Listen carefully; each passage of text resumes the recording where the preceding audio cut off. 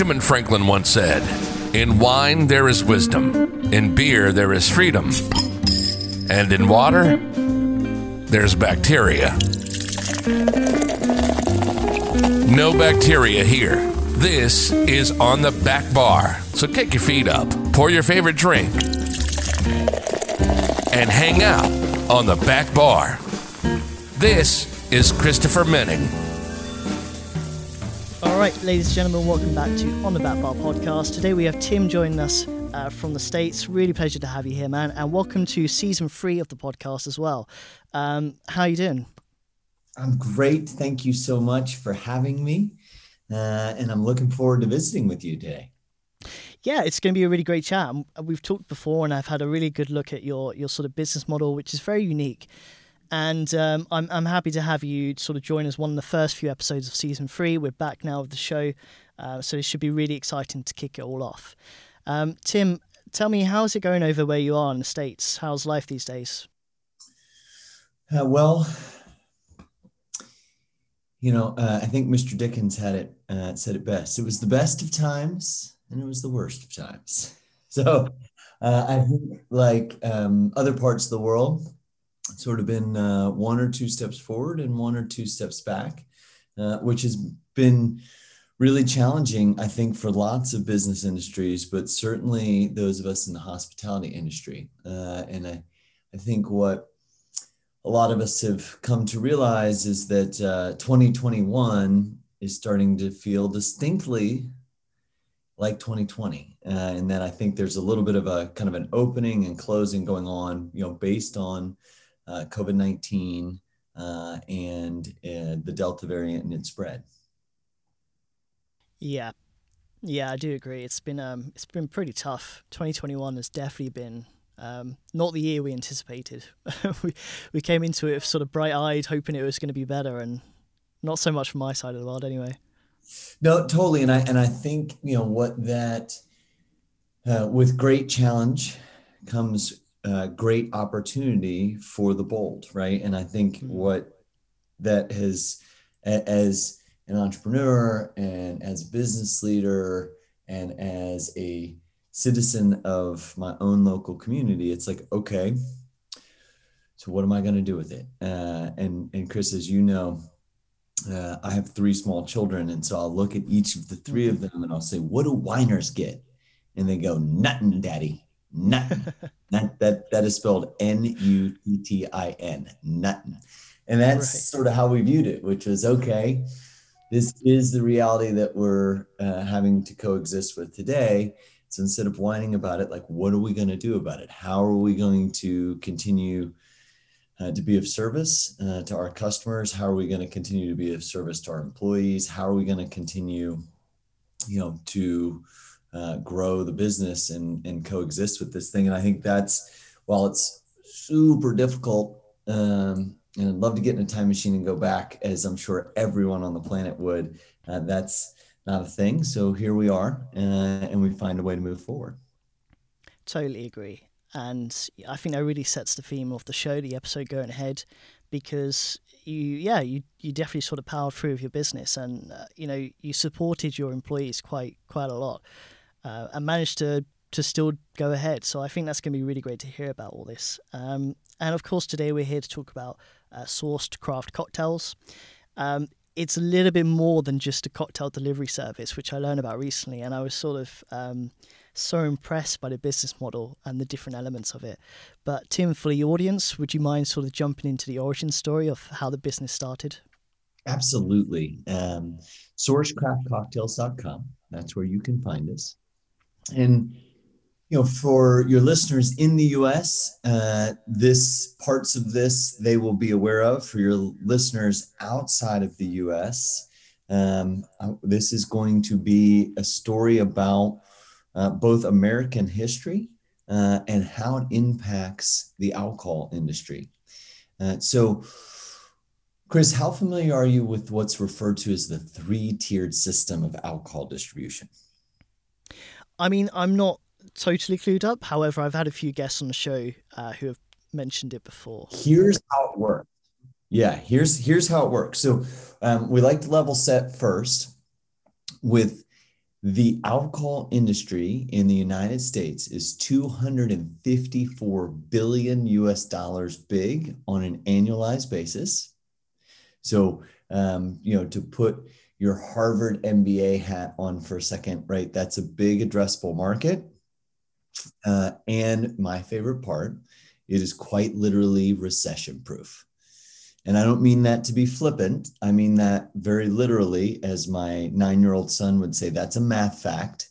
There have been 14 economic declines in the United States of America in the last 100 years. And in every single one of them, the amount of alcohol that gets enjoyed in a bad economy actually grows faster than in a good economy. So the consumer is, quote unquote, numbing the pain, if you will. So World War, no problem. Alcohol went up. Oil and gas crisis with Iran, no problem. Alcohol went up. Great recession, nope, went up. How about a pandemic, right? It closed a huge section of the alcohol industry, the entire on-premise, the entire bar and restaurant community closed by order of government. Clearly, it couldn't have grown then. Nope, not only did it grow, Chris, but it grew by 14%. US consumers drank 14% more ounces of alcohol in 2020 than 2019. So in the worst economic year of an entire generation, not only did it grow, it grew by double digits. And that's what makes the US market so attractive to the hospitality industry. Is it's a huge addressable market, and no matter what happens, it's going to chug right along. In fact, when bad things happen, it'll actually grow faster.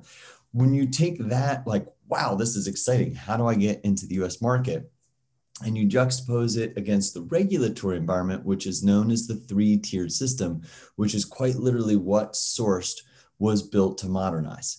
So here, Chris, is, and you've probably heard this phrase, right? When you think about the 3-tiered system, you have to understand the history of America itself.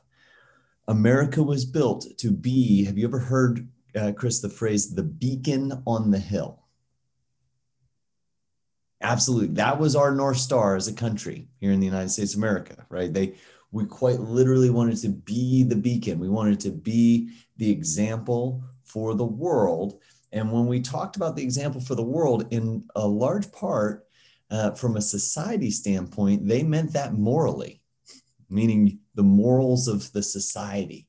And there was a time period. So not only does America have a moral compass, it thought pretty highly of it because it was the beacon, not a beacon, the beacon. And there was a time period in this country's history where we, the beacon, as an American society, thought that the alcohol industry and its effect on human beings was sinful. And so we made the entire industry illegal, and it was known as prohibition. And Chris, it wasn't just like we've had a lot of fun the last couple of months. We'll just kind of lay off the sauce for 30 days. Nope. Prohibition went on for 14 years. And the reality is the United States government never intended for the alcohol industry to be legal again. They made the alcohol industry legal again and established the 3-tiered system of alcohol distribution, the regulatory environment that still governs in 2021 and will govern for the next nearly 90 years, which is the reason that they have made it legal again in 1933 wasn't that the country's moral compass changed. What changed was our economic reality. So if you think about 1930s in the United States of America, it's known as the Great Depression. It's quite literally the worst economic years of an almost 300-year history. And what happened in 1932 was Franklin Delano Roosevelt, the president of the country at the time, had announced to the TikTok of his day, the radio, to the whole world, that the way out of the Great Depression for America was that he was going to put 50 million Americans back to work with the federal government as the employer itself, building bridges, roads, and tunnels. It's what became known as the New Deal. Great plan. History would show right plan, right leader, right time. There was one big problem though, Chris. The US government didn't have the money to run payroll. And as entrepreneurs, as we know, Payroll runs every 2 weeks. All right. And the payroll company, when running payroll, doesn't take an IOU note. Right? You can't write like IOU ADP, right? A big payroll company in the US. Run my payroll and I'll pay you later, right? That's what a treasury note is, right? A T-bill that the government issues is basically a federally backed IOU note. Like, no, payroll can't be successfully accomplished that way. And so the US government in the 1932 went, oh my God, we've got to figure out a way to raise taxes. And there are three big tax bases in this country of the United States. Number one is payroll tax, right? So we charge companies for running their payroll and tax that actual payroll to the government. Well, that didn't work because Ford Motor Company wasn't employing anybody at that time, which is why the government needed the New Deal to put people back to work itself. So payroll tax, not so good. Sales tax, right? We tax in the United States the sale. When a consumer buys a loaf of bread, we put a tax on that. Well, that's no good. There were 50 million people on a bread line because they couldn't afford to buy the loaf of bread themselves because there were no jobs. So that doesn't work. So how about property tax? That's the last really big tax base in the United States, which is they tax your ownership of the actual property. Well, land value in 1933 was 1/3 of what it had been a decade earlier during the Roaring 20s of 1923. So for every US dollar the federal government collected in property tax in 1933, they were getting 33 cents on the dollar. So we're losing 2/3 of the value. The government went, oh my God, like there's nothing to tax. And they went, well, we're going to have to get creative about this. What products are we not taxing today that we could devise a plan, not only to tax, but to tax as many times as possible? And they went, right, the alcohol industry, right? Because in the 14 years that Prohibition, the time period where all alcohol, the distillation, the distribution, the sale and the consumption of alcohol, completely illegal, right? They knew that it was still happening because speakeasies, which Chris, you and I know as a marketing idea now, it really was in the 1920s a door with no name on it. Why? Because it was illegal to own the door, it was illegal to operate the door, and it was illegal to be inside the door. So that's why they didn't advertise it, is because they didn't want you to know that what was going on behind that door. And the government knew that that was happening. And so they said, okay, well, we're going to bring the alcohol industry back. But what we need is we need a way, Chris, to tax it as many times as possible. And what they invented was the three-tiered system. So you ready to learn how it works? I'm ready. Tier one is the supplier, right? It's the brand. Don Julio, Bullet Bourbon, Tito's, etc.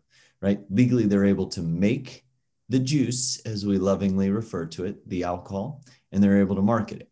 But in the United States market, they can never sell it directly to the consumer. Because if the government allowed it to be sold directly to consumer, there would be only one thing to tax, right? There would only be one transaction. So they must sell it legally to tier two, the distributor, right? In America, that's a truck that sits in front of a nightclub or a restaurant or a liquor store, right? It usually has George Clooney and Casamigos on the side of it. And they're the only entity that's legally able to pick the alcohol up at the importer or at the distillery and drive it to tier three, right? There are three kinds of doorknobs in the United States of America. And when I say doorknob, Chris, I want you to literally think about the doorknob in the room you're sitting in right now, right? Doorknob number one is called on premise. It's a bar or a restaurant or a hotel. The distributor can bring the bottle of alcohol to the physical doorknob, and the operator of that establishment is able to sell them a Tito's and soda to consume on the premises inside the four walls. Doorknob number two is called off premise. It's a liquor store. Some states in the US, it can be a grocery store, right? They're able to sell you the bottle of Tito's inside of their four walls, but you cannot drink it in the establishment, right? You must drink it off the premises. What we lovingly refer to as we don't care where you go, but you cannot stay here, right? Which brings us to what Source solves, doorknob number three, which is what we call the non-premise, meaning it's a doorknob that is not a bar or liquor store.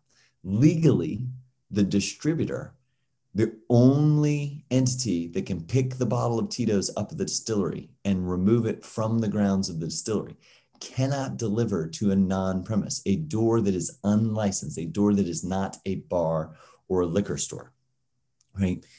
And that's what Source solves. And before we get into kind of how we became the largest craft cocktail delivery business in the country, let's close off the tax conversation, which is really why the three-tiered system has not changed in 88 years in this country, nearly 89, and will not moving forward.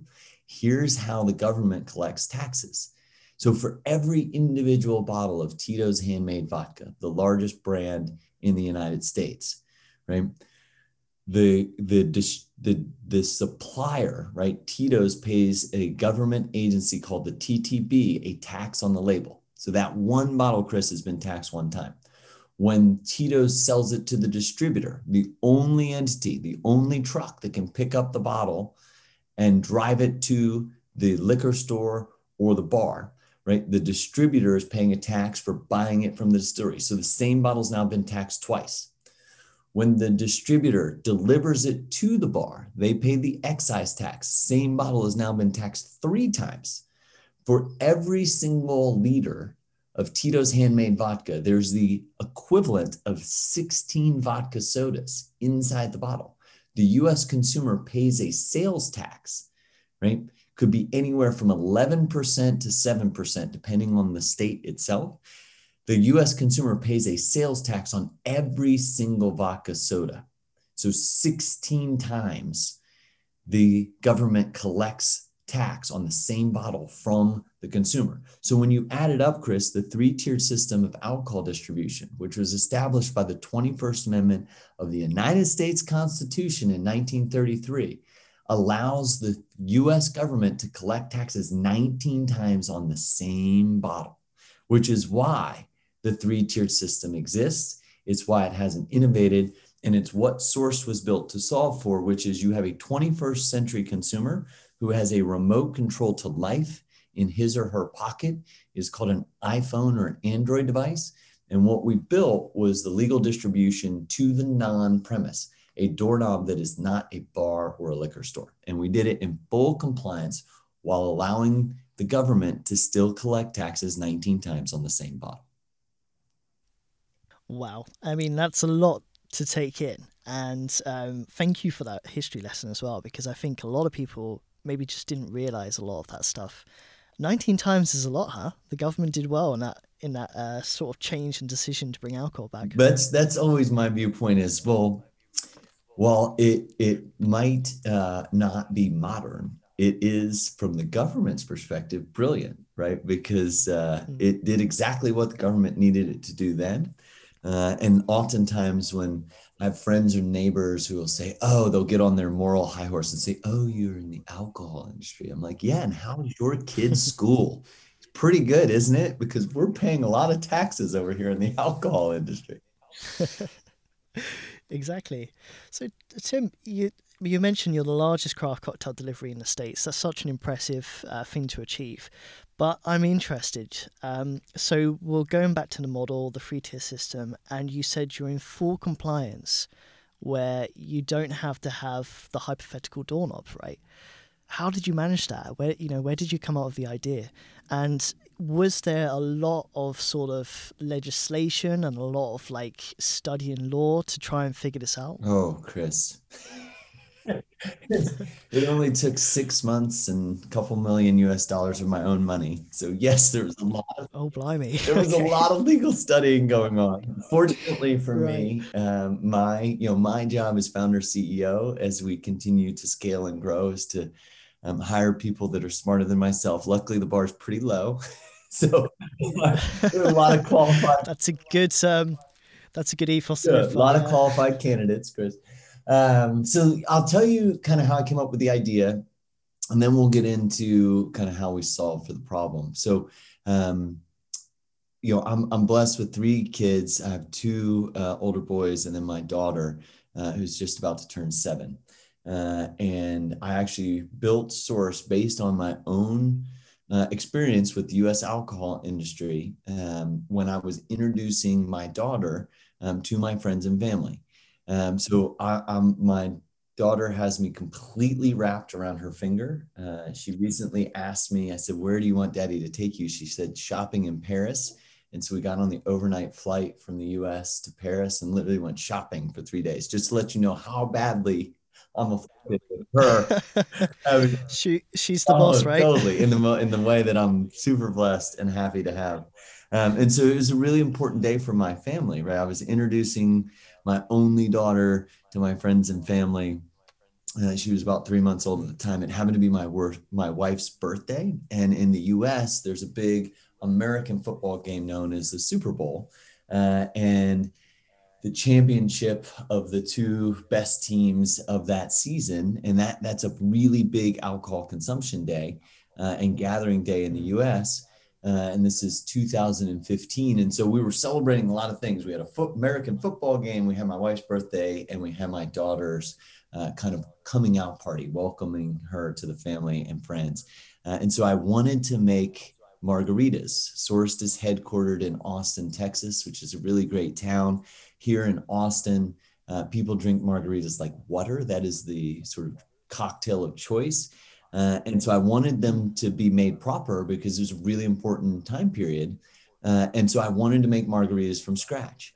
And it took me 4 different stores to buy all of the ingredients. It took me 6 hours where I was like hand squeezing the limes to get fresh lime juice. And then I actually ended up having to be the bartender at my own party. And so the next day, the Monday after Super Bowl Sunday, my co-founder called and said, "Oh, well, how was Allison, my wife's birthday?" Because she knows who the real boss is. And she said, "How's Allison's birthday?" And I said, "It was terrible." She goes, "Why?" And I just told her the story that I've shared with you and your viewers and listeners, which is, my God, it took me 4 stores in 6 hours, and I had to bartend my own party, so I couldn't even enjoy myself. And she goes, "Oh, well, that sounds like it wasn't much fun." I said, "Yes, somebody should have sourced that from their phone, from my phone to my front door. Like I would have paid not to have to go to the 4 stores. I would have paid not to have to do the 6 hours. I would have paid not to have to bartend inside my own party. So I could have enjoyed my own family and friends." And there was this long pause, and she was like, "Oh my God, you're not going to." And I was like, "Oh my God, I am going to." And 6 months, a couple $1 million of legal fees later, we launched October 1st, 2015. And so the way that we did it, I'm often asked like, "Hey, how did you quote unquote get around the 3-tiered system?" And the answer is we did not get around at all. We sat down with the regulators, state by state, county by county, city by city at a federal level, and said, "Okay, here's how the law works." In the US, it's referred to as code, which means the actual written law.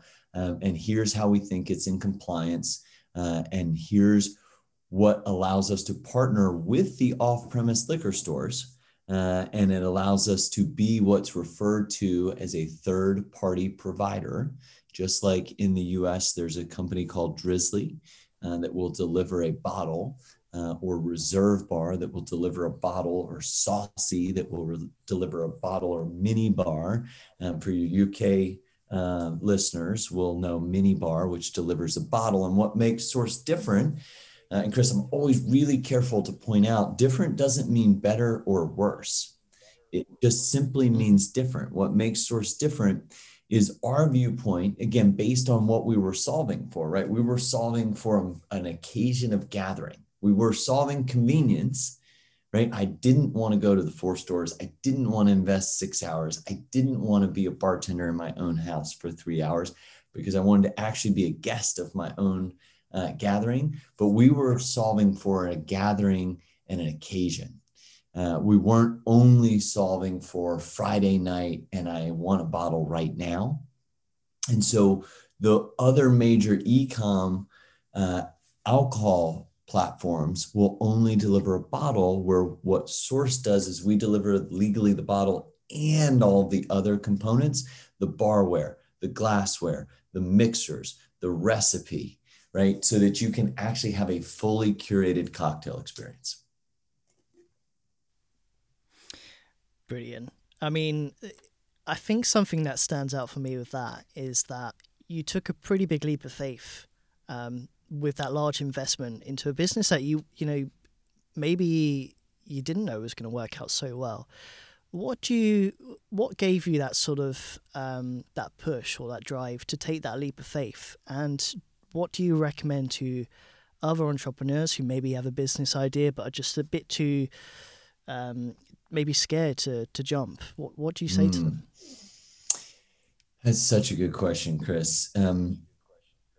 I think number one, the media often acknowledges, you got to remember the odds, Chris, right? And I hate this, but it is an actual fact.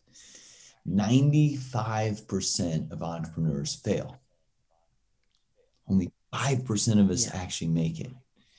And I think because the media focuses so heavily on the 5%, I think the Elon Musks of the world, which is great. It's great to acknowledge the success of other entrepreneurs.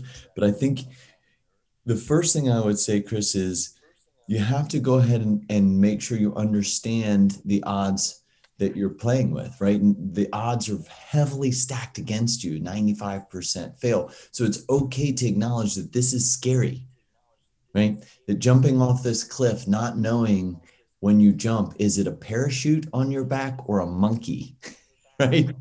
Is absolutely okay. And it should be scary. The way we describe it is it's 98% exciting and it's 2% absolutely terrifying.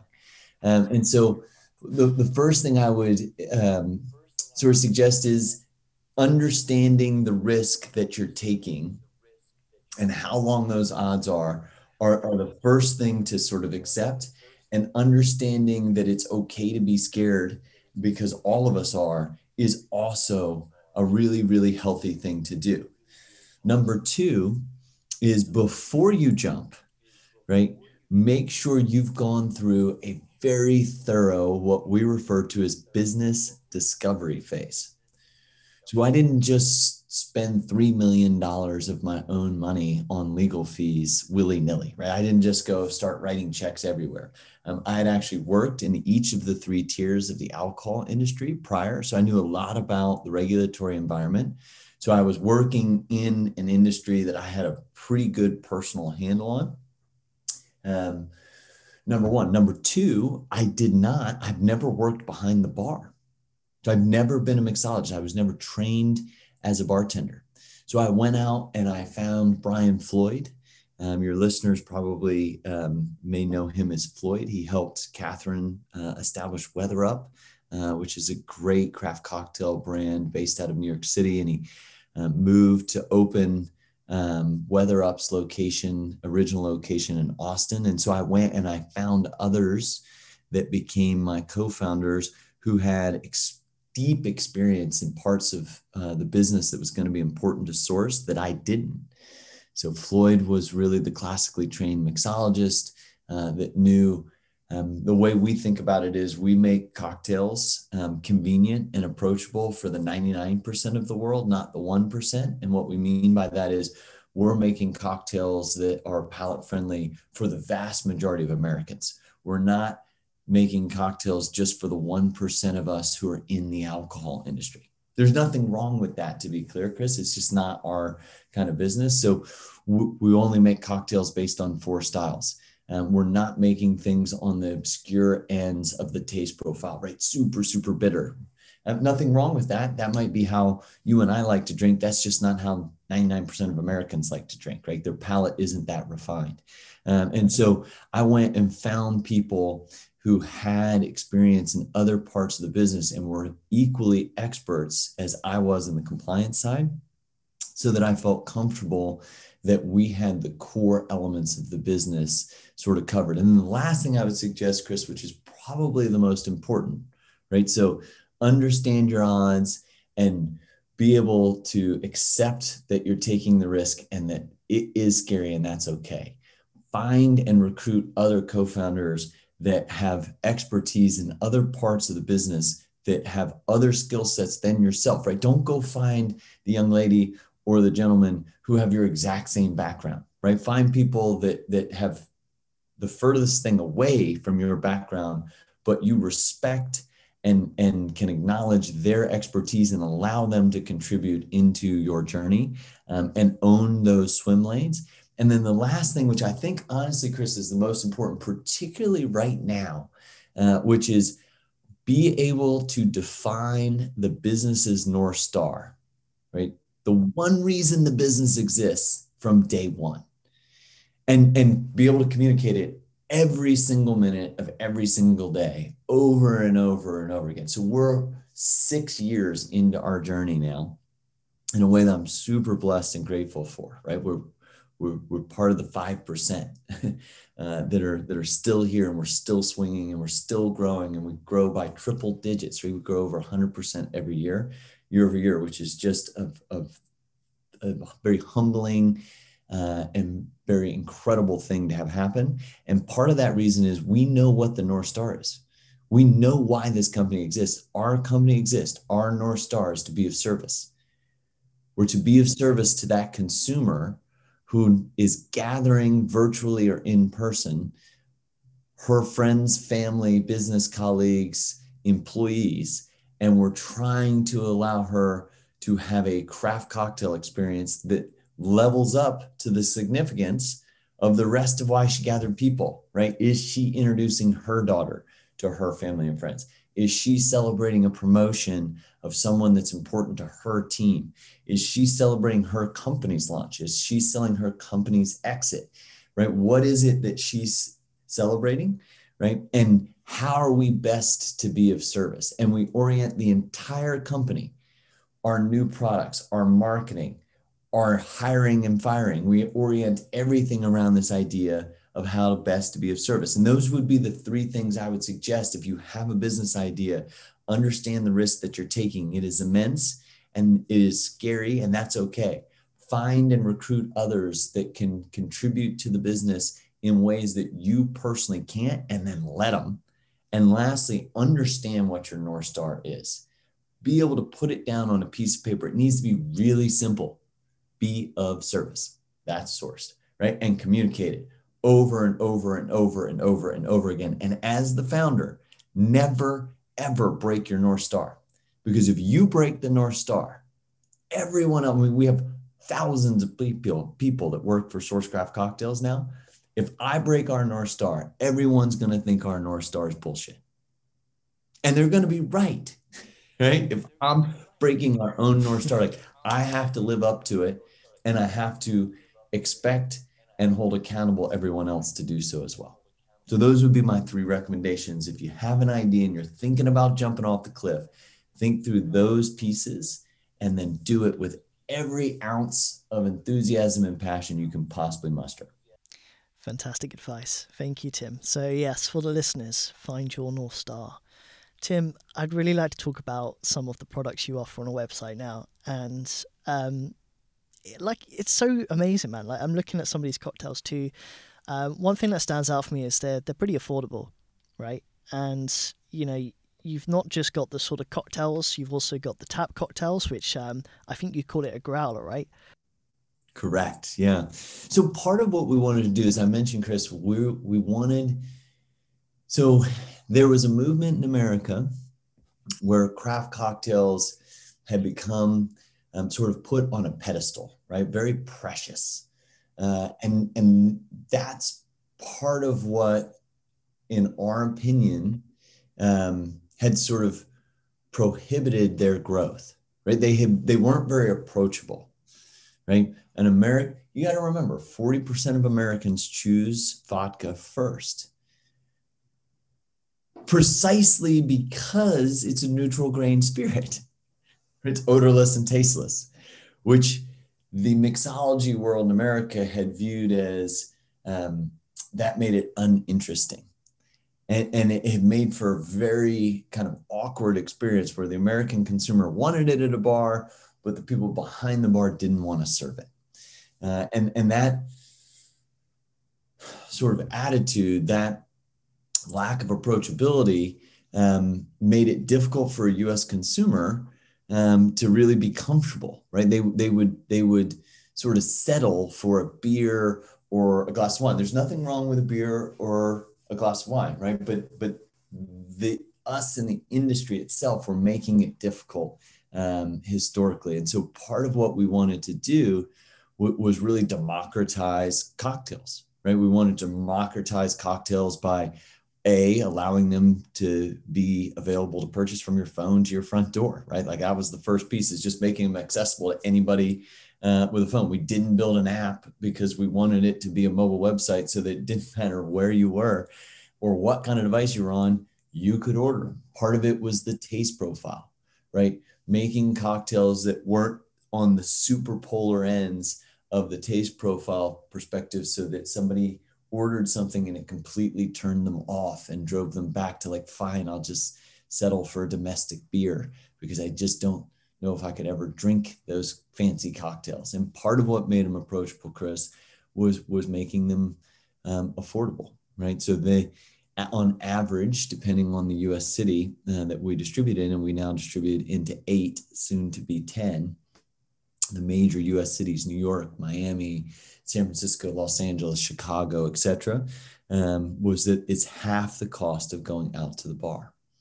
And we've done that very intentionally so that we can make sure that people are able to afford enjoying them. Our purpose isn't to replace the bar.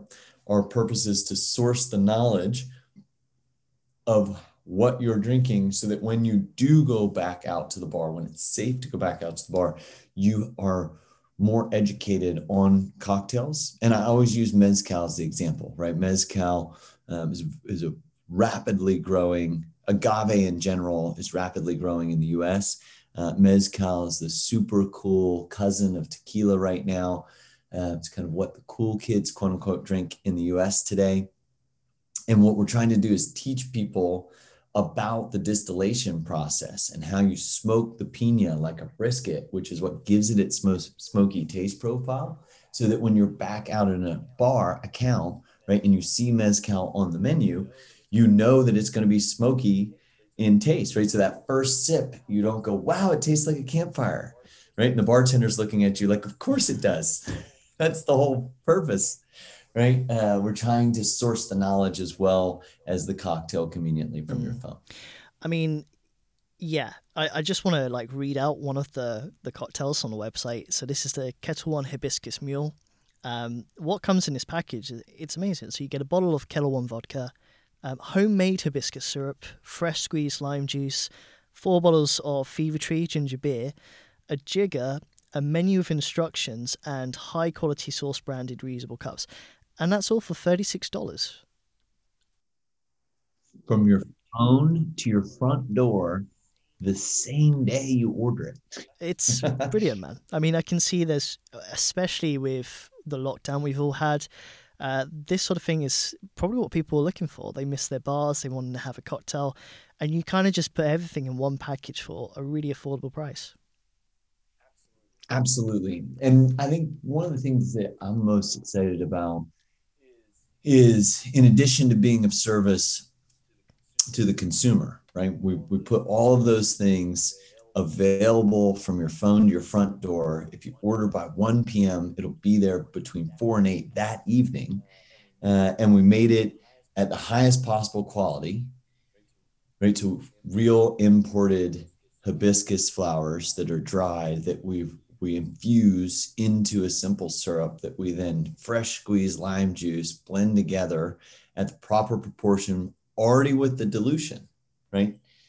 Because the consumer doesn't necessarily know how to use a shaker tin. It doesn't mean they're not smart, by the way, Chris. They're a doctor or a lawyer or an accountant or a software developer. They're very, very bright. They're just not trained in what you and I are, right? And so we actually handle the dilution inside of the fresh mix itself. And part of what I'm excited about is we've also been able to be of service to the hospitality industry itself by only employing out-of-work bartenders to both make the mixes in our commercial kitchens as well as being the drivers. Absolutely, yeah. I wanted to move on to this next. I think what you've done to support bartenders has been absolutely amazing over the last year. they are the face of our brand, right? At the end of the day, we served millions and millions of consumers in 2020. We distributed almost 50 million cocktails, which is great. That is 50 million, right? And not one of those consumers ever met me or Joe Michaels, our Chief Financial Officer, or Joe Brook, our VP of Sales and Marketing, or James Wright, our VP of Operations, or Shannon March, our Chief of Staff. No, none of those consumers ever met us at the front door, right? If they had to meet us at the front door, we would never be able to scale past 50,000 cocktails, maybe, right? We'd knock several zeros off of how many people we could be of service to, because it would only be us that were able to drive it to the door, right? So at the end of the day, the hospitality industry and the people that have dedicated their lives, that's what people like about the hospitality industry. Those of us that choose this path, we choose this path because we get enjoyment by being of service to someone else, right? That's what I love about the hospitality industry, is I have fun helping you have fun. That's my job. And I love that about it. I've always loved that about it. It's why I've chosen to dedicate my career to this industry. But the reality is, Chris, is that we have to be able to pay those people a livable wage, right? We have to be able to give those people a career track. We have to be able to provide those people a business model and the right physical gear to be safe in this industry, right? From a health perspective now, something none of us thought about before January of 2020, right? And that's part of what Sourced has always been of service. It's one of the most important contributions that Brian Floyd made as one of the co-founders of Sourced. And again, he's a very famous mixologist in the US market, and was really responsible for the taste profile of Sourced. And he was responsible for, we've always paid $25 US dollars per hour of work for the last 6 years. Where in the US, because it's a tip-based compensation package, right? The federal government in the United States of America allows restaurant owners to pay bartenders $2.13 an hour. So we've paid more than 10x what the general market has the entirety of Sourced journey, 6+ years. And the reason we've paid 10x is that we didn't think that $2.13 was the livable wage. And we didn't think it was fair compensation for time and talent. And I think part of what I'm most excited about is when you think about those tens of millions of cocktails delivered, we paid out over $2 million directly on an everyday basis. So if you are a bartender and you drive cocktail kits for Sourced today, Chris, you get paid that wage, $25 an hour, plus any gratuity that the consumer left, plus a transportation reimbursement. Meaning if you're in New York City and take the subway, we pay for your subway ride. If you're in Los Angeles and you drive cocktail kits from point A to point B, we pay for your gasoline. We pay those three components of your wage the next day, right? Because the hospitality industry has been so up and down here, right? Need to hire a bunch of people because the economy's open. Need to fire a bunch of people because the economy closes again. It's so back and forth yo-yoing that people need the money, and they need the money immediately for the wage that they've worked. And so that's, I think, one of the things I'm most pleased about. And the reason that we do it is because they do have time and talent. And it's a great business decision on my end because they're the face of my brand. Again, without them, we deliver 50,000 cocktails, not 50 million. Absolutely. Look after your employees first, and you're clearly doing that. No, I think it's great, Tim, the fact you've looked after these bartenders so well with, like you said, a livable wage, and they're still doing what they love with good quality ingredients. It's not, what's the word for it? Declassifying their job or anyway. They're not losing any of their skills, not de-skilling, that's it. I think it's really, really great. And clearly the consumers love it, having been so popular as well. And also the other part of your business, which I know the bartenders are involved in, is the virtual classes, right? And I know you have some pretty big clients who are part of that, or customers, should I say? Absolutely. So 50% of our business is the consumer, right? Your iPhone to your front door that same day, a hibiscus mule with great vodka from Kettle One, right? The other half of our business is what we refer to as enterprise.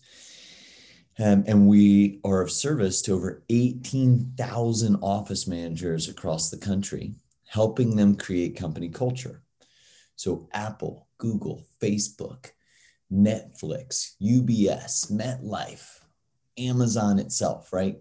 Some of the biggest names and companies out there, we help those office managers create company culture during the social aspects of employees getting to know one another.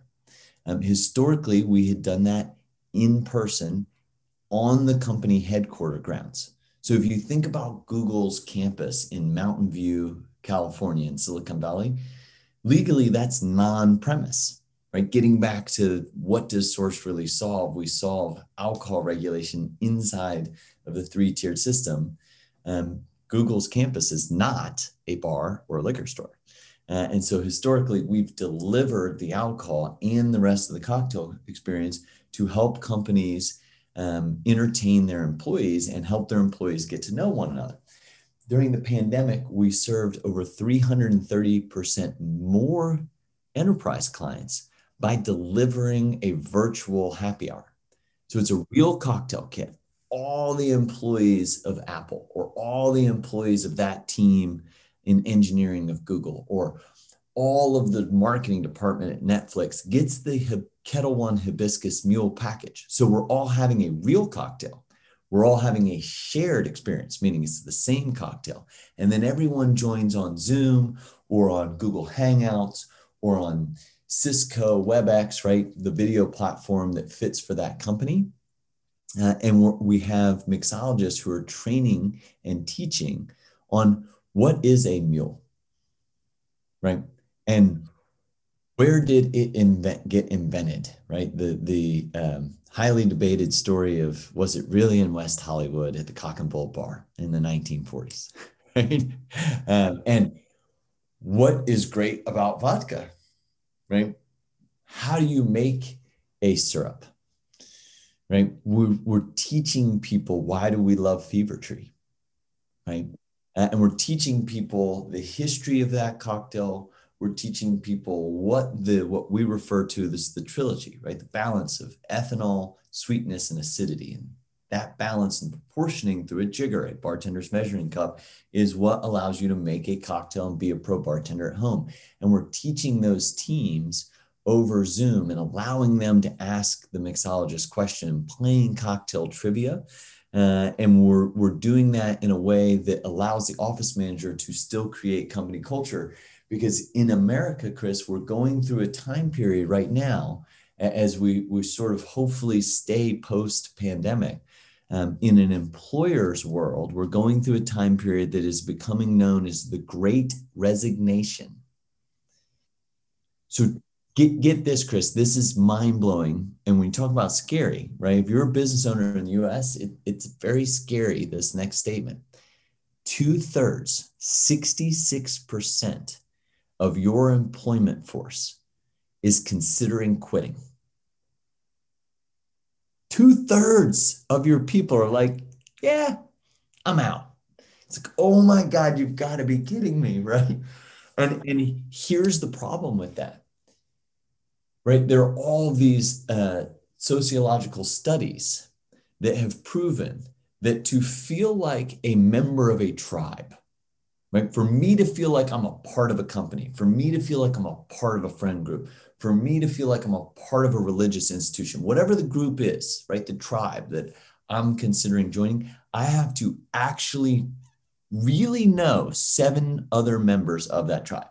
Until I really know 7 people, I don't actually consider myself a member. So if I haven't actually made a personal connection with 7 people inside of a company, then I don't consider myself a part of that company, which means when a recruiter on LinkedIn, right, reaches out to me and says, for your same project manager job, I can get you paid $15,000 more.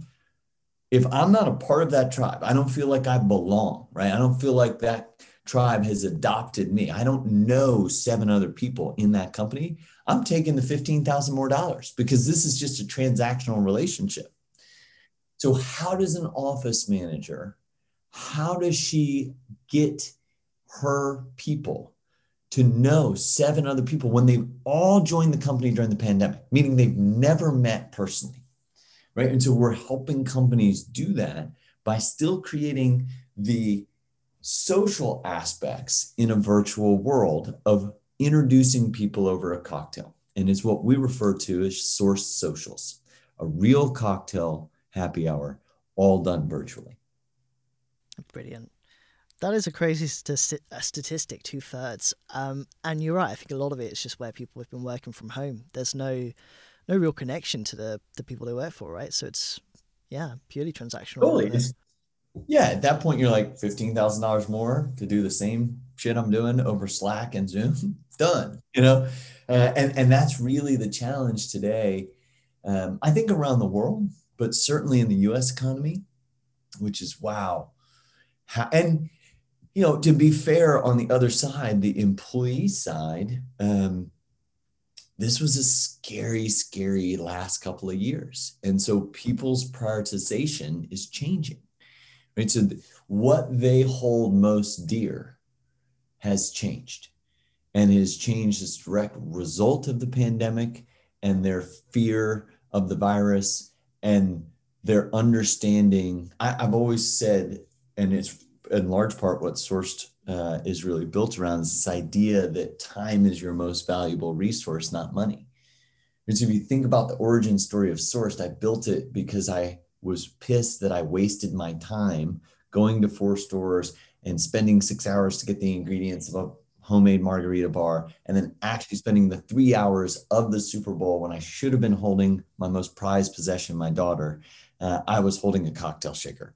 And what really irritated me was all the time spent doing that. And I was willing to pay more money. And I think what US employees have determined is, wow, my time and how I invest is really, really important. And I'm going to go find a work environment that I feel like values my time, right? Whether values my time by the flexibility of allowing me to work and trusting me to work where I want to, valuing my time in terms of what you're compensating me, what you're paying me for, valuing my time in terms of what's most important to me in my personal life. And I think those things need to be acknowledged by employers. But at the end of the day, you have to remember, if you haven't created an environment where people really know one another. And when I say really know, Chris, I don't mean just the engineering department has heard what the project manager wants to happen next. That's not knowing one another. That's knowing what our next business task is. But how do I really know you? How do I know that Tim has 3 kids? How do I know that his Gracie girl is the most important thing? How do I know that he's so crazy about her, he took her to Paris, France, because she asked him to take her shopping, right? Like that's really knowing somebody. And if that person feels like they're known and they know others, a minimum of 7 people, they will stay. They will not take the $15,000 extra dollars because they'll feel like they're invested in. They'll feel like they're a part of, and that's really important. And alcohol for centuries around the world in almost every society plays a role in those social aspects of each human being getting to know one another. And the question for your audience out there is, how does your business help that process in a virtual world? Because it's still really important as social creatures that we know one another. Totally. Tim, it's been amazing to hear this story. We're going to have to wrap up soon. I've got just maybe a few more questions if you're happy to answer. But I mean, it's just so great. You solved a problem, and you've also supported the industry, the hospitality industry, where I feel a lot of tech companies neglect sometimes, or they try to overshadow. And also you're just selling fun, you're doing it in a great way where the quality is still high and people enjoying. And I don't know if you had the foresight at the time, but I guess the last 2 years have been, perfect for your business. Not for the world maybe so much, but this time where we do have to sort of stay connected and be safe, and people are looking for jobs, you sort of managed to solve all of that for a great deal of people. So very admirable, Tim, really. Well, thank you. Really, really blessed. And you hit on something, Chris, that I think is very, very important. And we talk about it every day at Sourcecraft Cocktails, which is our North Star is to be of service. And what we're being of service around is we quite literally bring you joy. We bring you fun. That's our job. Our job is from your phone to your front door to bring you a good time. And that's remarkable in this like complicated, stressful, depressing, difficult, politicized world that we all live in today.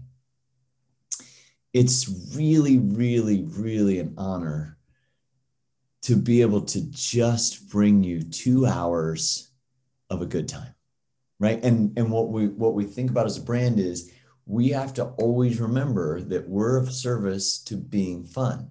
And if the cocktails, we take it too seriously, right? And I'm not talking about taking the marketing plan too seriously or taking the operational capacity, the logistics side of our business too seriously. I'm talking about as a brand, as a voice, becoming too high and mighty and making it something more than what it's supposed to be, which is we bring you fun from your phone to door, right?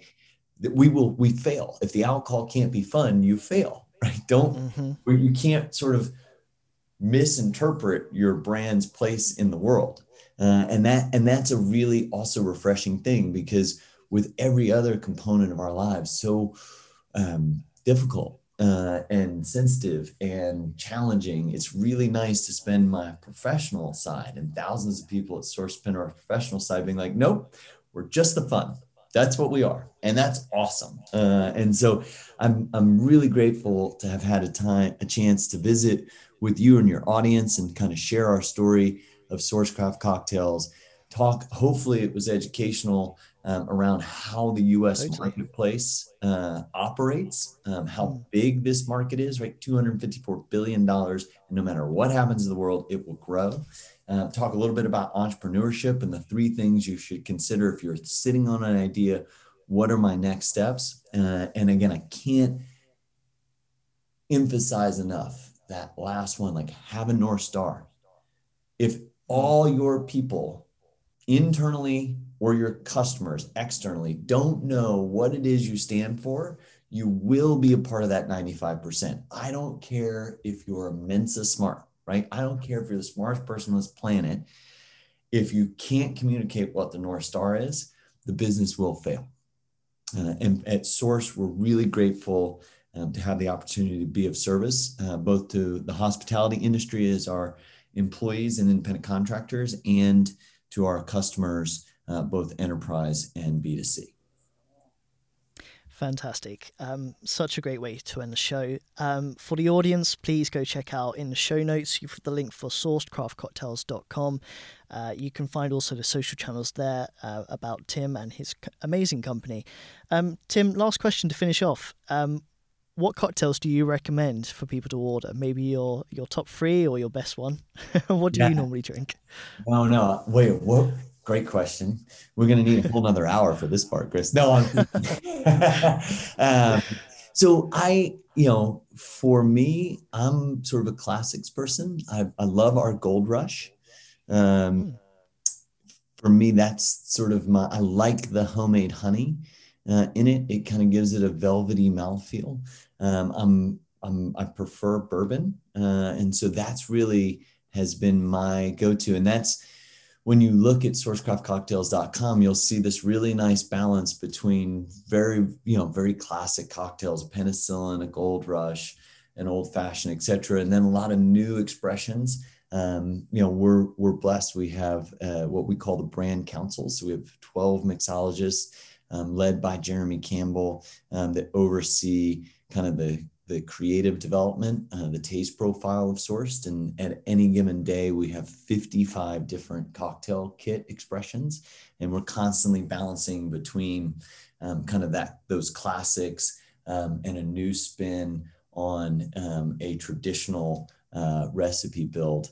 And for me right now, I'm sort of a traditionalist that way. I know that sounds probably funny to your viewers that have visited and listened in, like, wow, you're a traditionalist who took a stick of dynamite to the entire 3-tiered system and made a whole new business out of it. Like, yes, when drinking, very traditionalist. So Gold Rush would be my suggestion if you're in one of our 8 markets. We'd love to be of service. So Chris, thank you so much for having me.